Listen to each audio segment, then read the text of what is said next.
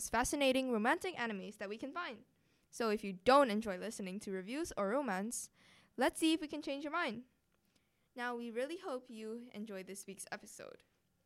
But hold on, I would just like to warn you guys that what you are about to listen to will indeed contain spoilers about the show. So if you would like to watch the show, please click off right now, or you could risk it. Now, before we begin, we would like to thank our sponsors, Netflix, for making this dream a reality. We couldn't be more grateful for this dream to come true. And so we have decided we are going to be talking about one of the hit romance animes on the app we have ever seen. If you want to know more about it, then stay tuned. If you would like to hear us tell the story and review about it as well, please do continue listening to the podcast as well.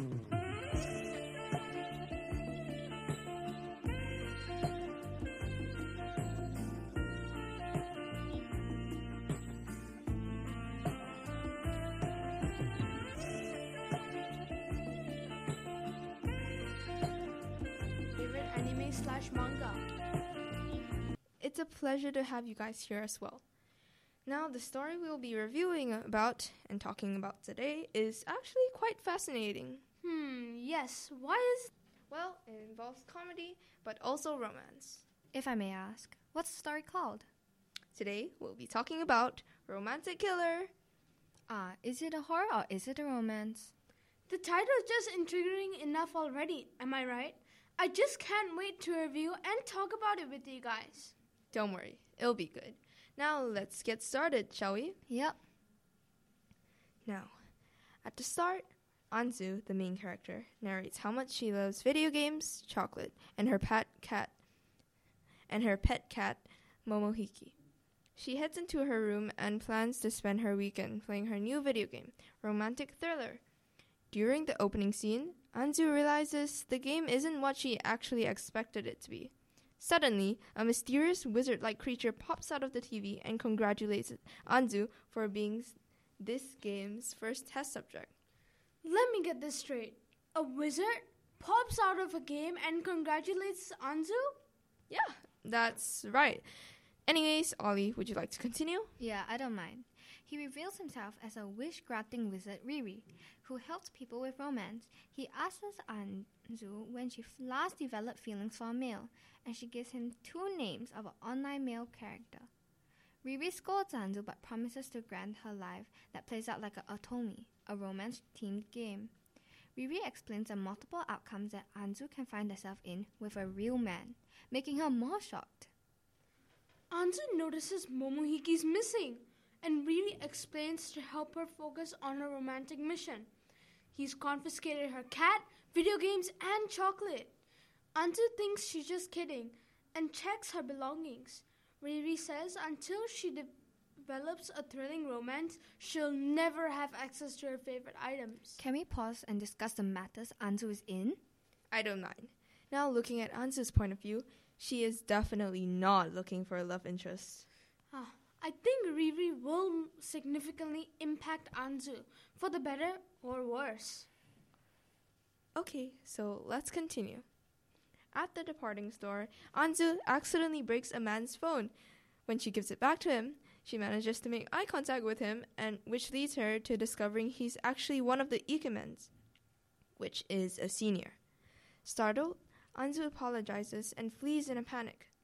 The next day, Anzu heads to school with Riri accompanying her. He reveals that no one can see him besides Anzu and that he's created an illusion spell so that Anzu can talk to him without looking crazy. Riri knocks Anzu to the ground and he vanishes. Ollie, your turn. The Ikemen from the previous encounter then bumps into Anzu. She realizes that Riri knocked her to the ground to set up a romantic scene between her and the Ikemen. One of the Ikemen's friends arrives, and we later learn that the Ikemen's name is Tezuka. Tezuka doesn't show Anzu any attention and just leaves. Tezuka gets approached by a girl who wants to hand him a letter and rejects her. Now, I'm going to stop you right there for a quick moment. This is actually already pretty interesting.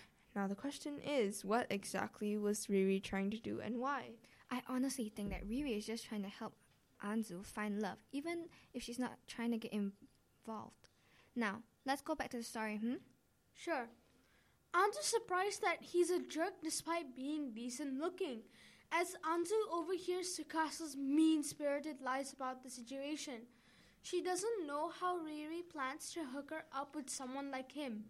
At lunch, Anzu chats with her friend about Tsukasa, while the other girls bombard Tsukasa with questions. Anzu ignores their conversation to avoid getting attached to him. Your turn, Jess. Okay. At home, Anzu's bored and suddenly runs into a cockroach minutes later.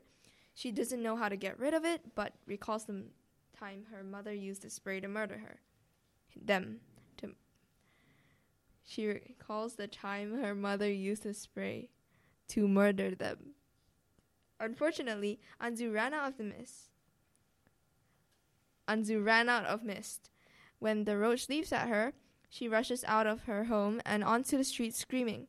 Then it starts raining. So Anzu decides to hide under a bear-looking playground attraction, and the episode ends there, for now. Now, that was somewhat interesting. Maybe it'll get steeper in the next episode. Now, as for the review, I think that the story is really pretty intriguing itself, and the plot isn't that bad. It could get better in the next few episodes. But for now, we will end today's episode here. I also agree with you on how the story's plot is getting much more interesting by the minute. But we can only hope that the next episode will be even better.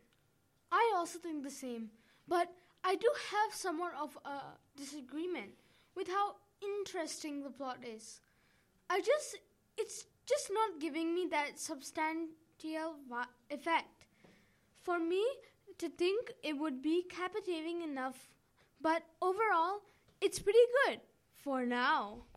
Before we end the podcast, I would like to ask, what does love mean to you, Jess and Ollie? Does it mean commitment?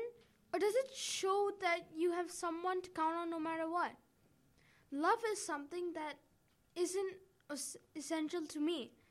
Love is something which is questionable, and I would love to hear your thoughts on this topic. Type in the comment section below on what are your thoughts on love. Yay! Arguably, that would be half right, in my opinion, as well. Although I do also have some other thoughts on what love would be, such as it might not just be a chemical reaction, but rather a mix of emotions to create love. Love is also a very strong emotion that keeps people bonded and committed to one another. It is indeed one of the most difficult, unexplainable feelings and topics you could ever feel and talk about. But it's also a nice, warm feeling deep in your heart. In my opinion, I think that love is just a chemical reaction that happens in the brain, which causes people to go mad over their love interest. Me, myself, also has never experienced love, but I've read an article on one before.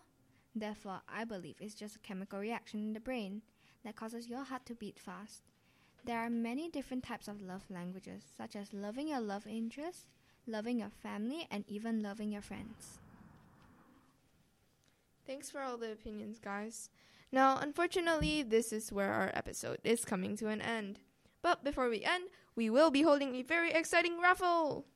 In this raffle, 3 lucky winners will get chosen to receive a raffle each. And the raffle will show different prizes for each person. It could be a cash voucher, a free meal/drink, or even a trip to Bali. Now, if you want a chance to win this, copy the link below and share it with your friends and family.